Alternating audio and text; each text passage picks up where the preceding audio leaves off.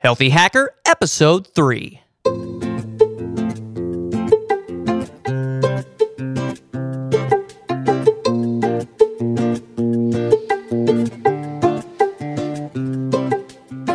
Hello and welcome to the Healthy Hacker, where we talk about programming, puzzles, memory, fitness, diet, and everything else that you, a healthy hacker, find interesting.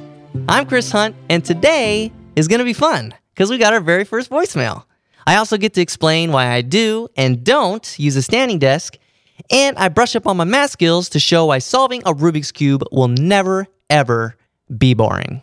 Also, just a couple announcements. That is, one, the show is now on iTunes, so if iTunes is your thing, you can do that thing now. And the really cool status board that I use to watch you people watch the show is now open sourced, GitHub/Chris Hunt/status board. And I'll have a link to both of those things in the show notes. So first, let's get on with the workout of the week. The workout of the week is a workout I've done recently that I really liked, and I'm just going to share it with you, and hopefully you get a chance sometime this week or in the future, or whatever, to try it out yourself.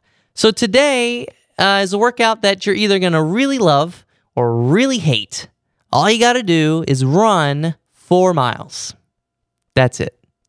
So if you're a runner and you're thinking, man, 4 miles, that's nothing. I'm running farther right now. Well, that's great, but that probably means you're not running fast enough.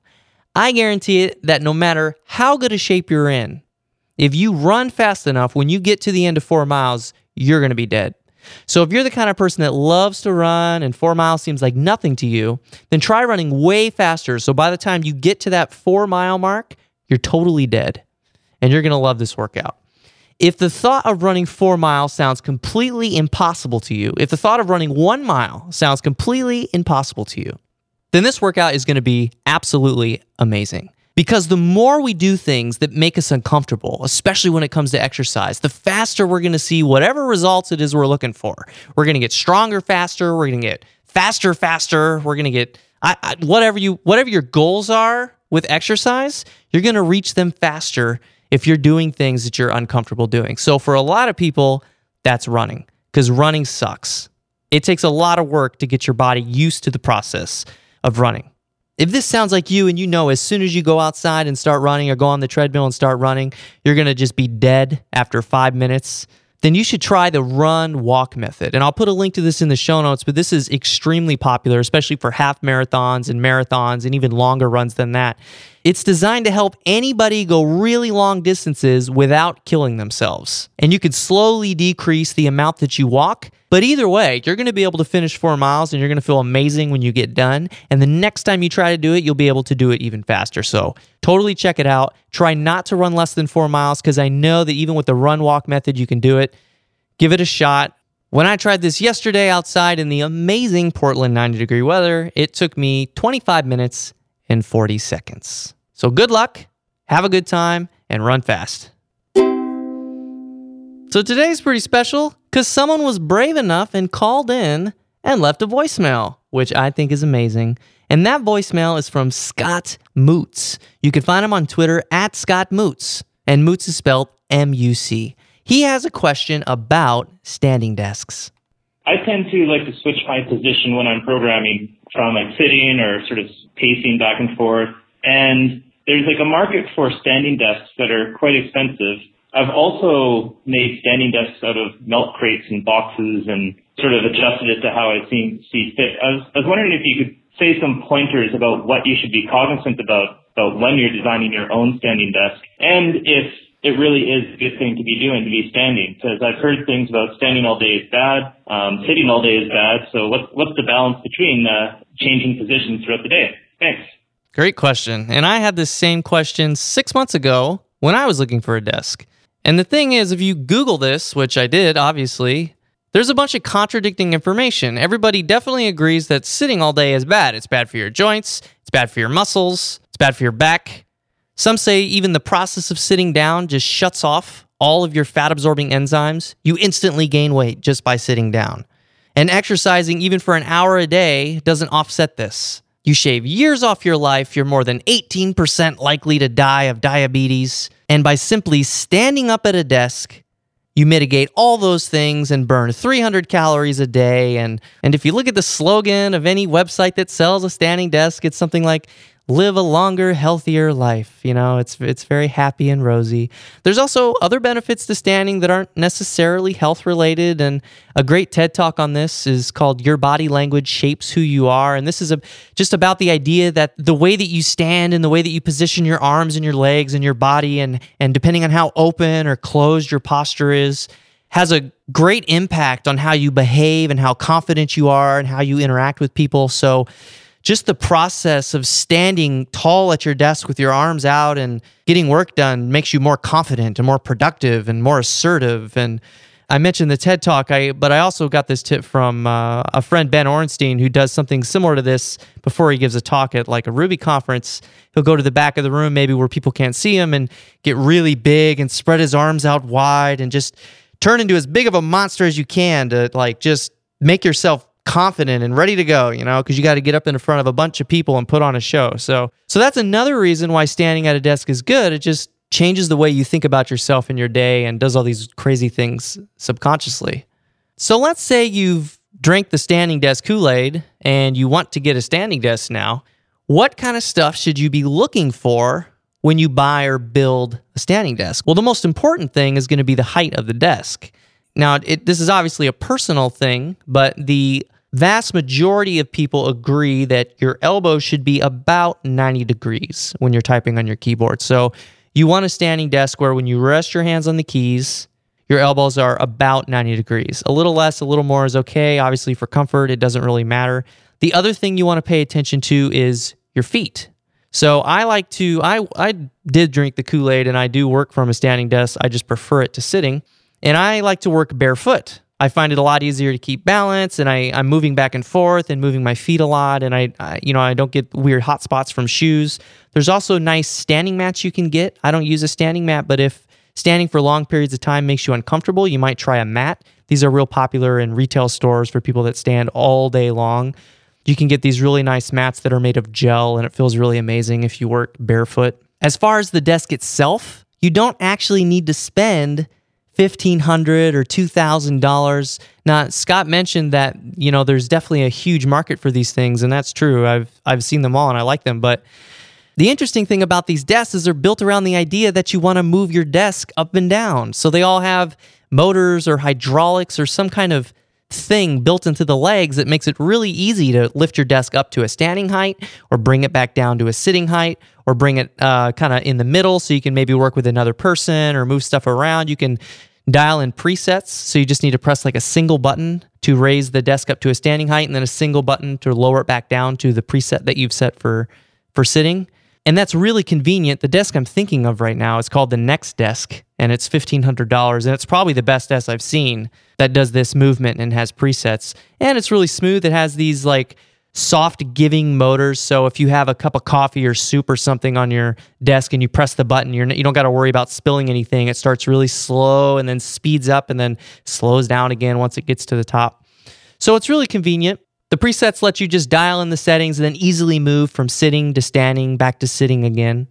But all you really need is a stool. If you really want to sit down, if you get tired of standing and now you want to sit down again, just get a stool that's the correct height. I never understood why people need to move their desk up and down when you can just get a chair that's the correct height for the desk. Now, maybe some might say, well, I like this fancy chair that I use that's really comfortable, but for me, a stool is just fine. So that's what I have. I have a desk. It doesn't move. It's not fancy. It's not sold as a standing desk. It's just a desk that happens to be the perfect height off the ground, and then I have a stool that I can sit on if my feet get really tired, or if I want to relax or eat lunch and watch something on YouTube or whatever. It's perfect. I don't need to move the desk. It doesn't cost nearly as much as these other desks that are designed for raising and lowering themselves. And I still have the option of sitting. A third way of getting a standing desk, and Scott mentioned this in the voicemail, is just to build it. We all have boxes laying around, shipping boxes or laptop boxes. You stack enough of them, you can probably get your laptop up to the right height so that you can stand and use it. And then when you're done, just get rid of the boxes and sit back down again. I've tried this before, but it doesn't really work for me. The biggest problem I have with using boxes is that it just looks horrendous. And I really like to have like a good looking workspace. Boxes drive me nuts. As a temporary solution, it is amazing if you're working at somebody else's house or at a different office and they don't have a standing desk ready to go. That's when it's great to bust out the boxes because you can just build a desk, work there for a couple hours, and then break it down again. But if you work in an office or I work from home, it doesn't make a very good long-term solution because you got to look at it all the time, and it really doesn't cost that much money to get a table that's the correct height. Like I said, you don't need to get a fancy standing desk. Just get something that's the right height and then a stool so you can sit down if you want to, or when you sit, go to a different place. Sit down outside, at a lunch table, whatever. Maybe find a different spot to sit down. You don't need to use the same table. Now, all that said, I actually don't recommend getting a standing desk unless you like standing, because standing all day is not better for you than sitting all day. The reason why people recommend standing and the reason why people recommend standing desks is because most people, when they move to a standing desk, they start moving more throughout the day.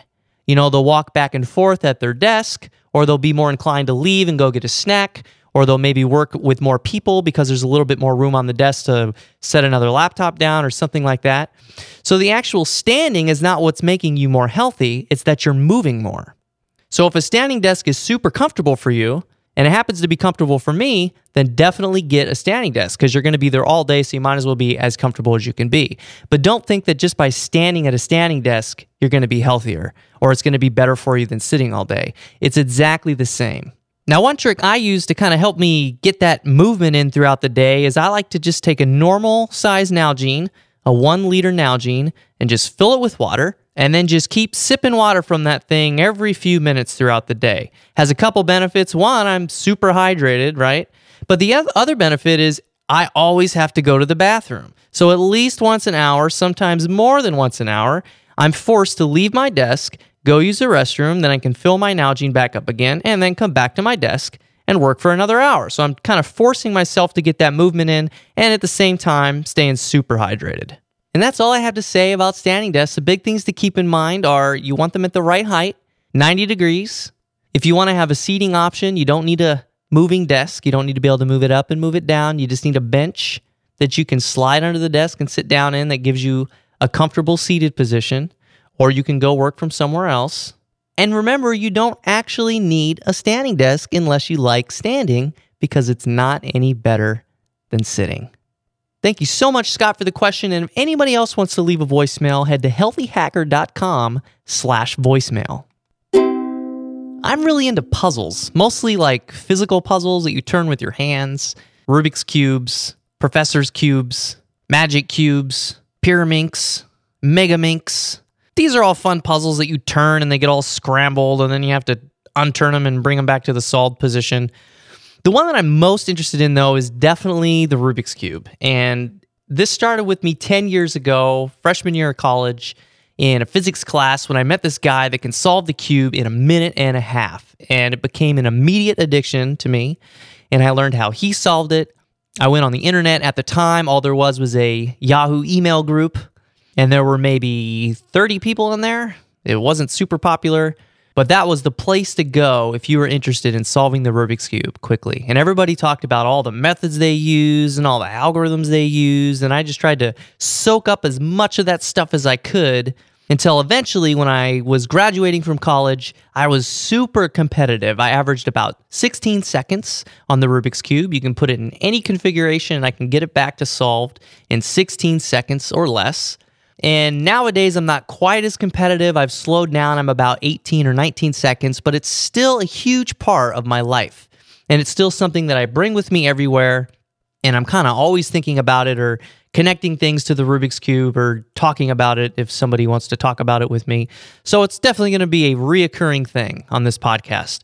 But a question I get whenever I first meet somebody and I start talking to them about the cube is, doesn't it get boring? Isn't it kind of always the same? Like you just learn some algorithms, somebody scrambles it, and then you do the algorithms and it's solved. But it's totally not boring. It's actually different every time. And the chances of it even being remotely similar to a previous solve is almost zero. There are so many positions on the cube that it will never, ever, ever be boring for anybody that wants to keep solving it over and over and over again. So today, we're going to put our math hats on, and we're going to calculate how many positions there are on the Rubik's Cube, just so that we can fully understand this crazy number, because it's kind of mind-blowing. Before we do that, we need to learn a couple basic concepts, so we can do that with marbles. Let's say you have two marbles in front of you, and you're just messing around with them on the table. One is red and one is green, and you're trying to put them in a line. How many possible positions can you make with those marbles? You can put the red one first, right? Or you can put the green one first, so you have two possible positions. It's pretty easy. Now, what if I give you a third marble, say a blue marble? How many positions can you do now? Well, you can actually base it off of the previous number. So if we take that third marble and just start setting it down on the table, we have three different places we can put it. We can either put it to the left of the first two marbles, we can put it to the right of the first two marbles, or we can put it right in the middle of the first two marbles. And each of those three positions we can do for every one of the two positions that we can do with the first two marbles. So that means with three marbles, we can do 3 times 2 positions. So 3 times the previous number of positions. So 3 times 2 is 6. Now let's say we add a fourth marble. So we have our 3 marbles sitting on the table. We can do the same thing we just did, and we can take that fourth marble and either put it in the beginning of those set of 3, or we can put it at the end of the set of 3, or we can slide it in between the second and third marble, or we can slide it in between the third and the fourth marble. So just like the last set, we now have 4 possible positions that we can place that fourth marble. And each of those positions can be done for every one of the positions that we had with 3 marbles. So we have 4 times whatever the previous number of positions were for the marbles. So we have 4 times 6, which we can also write as 4 times 3 times 2 times 1. Now let's take 5 marbles, and the same thing applies. The number of possible positions for our 5 marbles is going to be 5 times 4 times 3 times 2 times 1.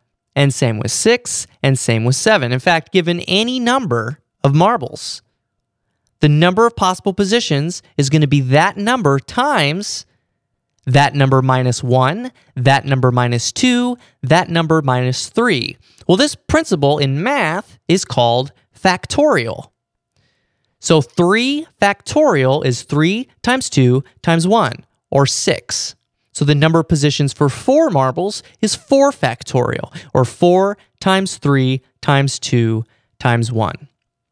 So those positions, in math we would call permutations. And a permutation is just one configuration of a set of things.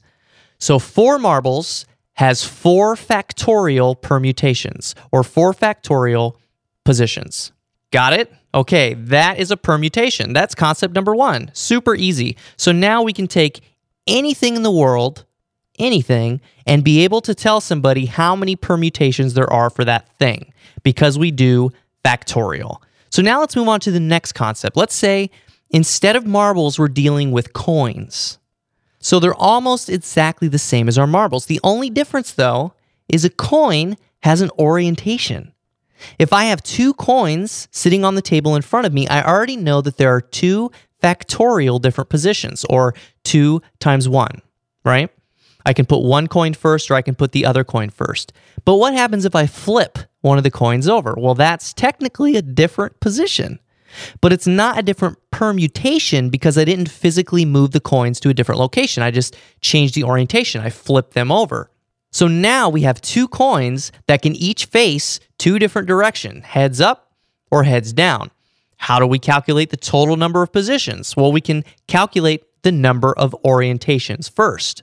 So the way to do that is to take one coin and ask yourself, how many orientations does this one coin have? Well, a coin only has 2. It has heads or tails. The next question you can ask is, how many total coins do we have?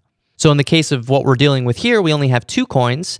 So we have 2 coins that can each be in 2 different orientations. So the total number of orientations that we have, the total possible number of orientations, is 2 times 2, which we can also write as 2 squared, or 2 to the second power. So if we have 3 coins, we can do the same thing. Each coin still only has 2 possible orientations, but now we have 3 coins. So the total number of orientations for 3 coins is going to be 2 times 2 times 2, or 2 to the third power. And let's add 2 more coins, so now we have 5 total coins. It's the same exact thing. Each still has 2 orientations, but now we have 5 coins, so now it's 2 to the 5th power. And we can continue to do this forever. So given n items, the number of orientations for all of those items is going to be the number of orientations for a single item to the power of n. So if we have 5 coins that each have 2 orientations, then the total number of orientations for all the coins is 2 to the 5th power. Make sense? So now we know everything we need to know to calculate the total number of positions for anything. So going to our coin example, how many total positions do we have for a set of 5 coins? We know how to calculate the permutations, and we know how to calculate the number of orientations. So now we just multiply those together to get the total number of positions. So for 5 quarters, we have 5 factorial different positions, 5 times 4 times 3 times 2 times 1, and we have 2 to the 5th power possible orientations. So the total number of positions for a set of 5 quarters is 5 factorial times 2 to the 5th. Ta-da! Done with quarters. Now we can figure it out for a Rubik's Cube using the exact same rules. If you have a Rubik's Cube nearby, which you probably don't, but let's say you do, feel free to take it out and follow along. But a Rubik's Cube has 2 different types of pieces. It has corner pieces and it has edge pieces. There are 8 corner pieces and there are 12 edge pieces. So we'll take each of those 2 types of pieces separately and then calculate the total number of positions on the Rubik's Cube. So we'll start with the corners. 8 corners. How many permutations do we have for 8 things? 8 factorial. So the total number of permutations for the corners is 8 factorial. Now, if you look at a corner piece, so maybe you see a picture online you can look at, I'll post a link in the show notes, you'll see that a corner piece on a Rubik's Cube has 3 stickers. That means it has 3 possible orientations. So using our formula that we already came up with for orientation, we know that to calculate the total number of orientations for a set of things, we take the total number of orientations for one of them and raise it to the power of how many things there are. So for a corner piece, we have 3 stickers. So that means we have 3 possible orientations. And we have 8 corners. So the total number of orientations for the corners on a Rubik's Cube is 3 to the 8th power. So now that we know the total number of permutations and the total number of orientations for the corners, we can just set that aside and save it for later. So now let's look at the edge pieces. Like I said earlier, there are 12 edge pieces on the Rubik's Cube, which means to calculate the total number of permutations, we just do 12 factorial. Done. Now we can move on to orientation. Looking at an edge piece, it's different than a corner piece because it only has 2 stickers. So that means a corner piece only has 2 orientations, just like our coins. So if we want to figure out the total number of orientations for all of the edge pieces, we take 2 and raise it to the power of 12, the total number of pieces. So now we've calculated the total number of positions for just the edge pieces. It's going to be 12 factorial times 2 to the 12. So putting that all together now, we take the total number of corner positions and multiply it by the total number of edge positions to get the total number of positions for the Rubik's Cube. So we'll start with the corners. It's going to be 8 factorial times 3 to the 8th power times 12 factorial times 2 to the 12th power. But there's one fatal assumption we made. And we didn't need to think about this with the quarters. But that total number of positions we calculated makes the assumption that we can just take the cube apart and put it together in whatever position we want. That number is the total number of positions that we can physically place these pieces without even considering the fact that it's a puzzle, right? We're just thinking about, oh, we can just take the puzzle apart and assemble it in whatever position we want. Well, you can't do that. That's not allowed. A Rubik's Cube only allows you to turn it a certain way, right? You can only turn the left side, or you can only turn the right side, or you can only turn the top or the bottom. There are actually a lot of positions in that set that we calculated that aren't reachable by using the Rubik's Cube the way it was designed. In fact, only 1 in 12 of every position is reachable by turning the sides of the Rubik's Cube. So we can take that number that we came up with, 12 factorial times 2 to the 12th times 8 factorial times 3 to the 8th, and divide that by 12, and that is the total number of legal positions on the Rubik's Cube, positions that are reachable by actually turning the sides of the cube. And you can actually use that to your advantage if you want to play a trick on somebody, and you can pop one piece out of the cube and flip it over and put it back in again, and now that cube cannot be solved ever again unless you take it apart. So if we do the math and actually write this number down, we're going to come up with 43 quintillion legal positions for the Rubik's Cube, which is a huge number. I can't even comprehend this number. So I have kind of something to help us, and that is, if you were to take a Rubik's Cube, one Rubik's Cube for every position that's possible on the cube, and set it down on the ground. So we got a bunch of cubes on the ground. You would cover the surface of the Earth over 150 times. Another way to think about this, and the reason why the Rubik's Cube is never boring, if I were to sit in the room with you and you had a bag of cubes, and this is a very large bag because you have every possible configuration, if you're able to show me 1,000 cubes a second, which is pretty fast, it would still take me 1,300 million years to see every possible position. And remember, only one of those positions, one of the 43 quintillion, is the solved position. So it will never, ever be boring solving the Rubik's Cube.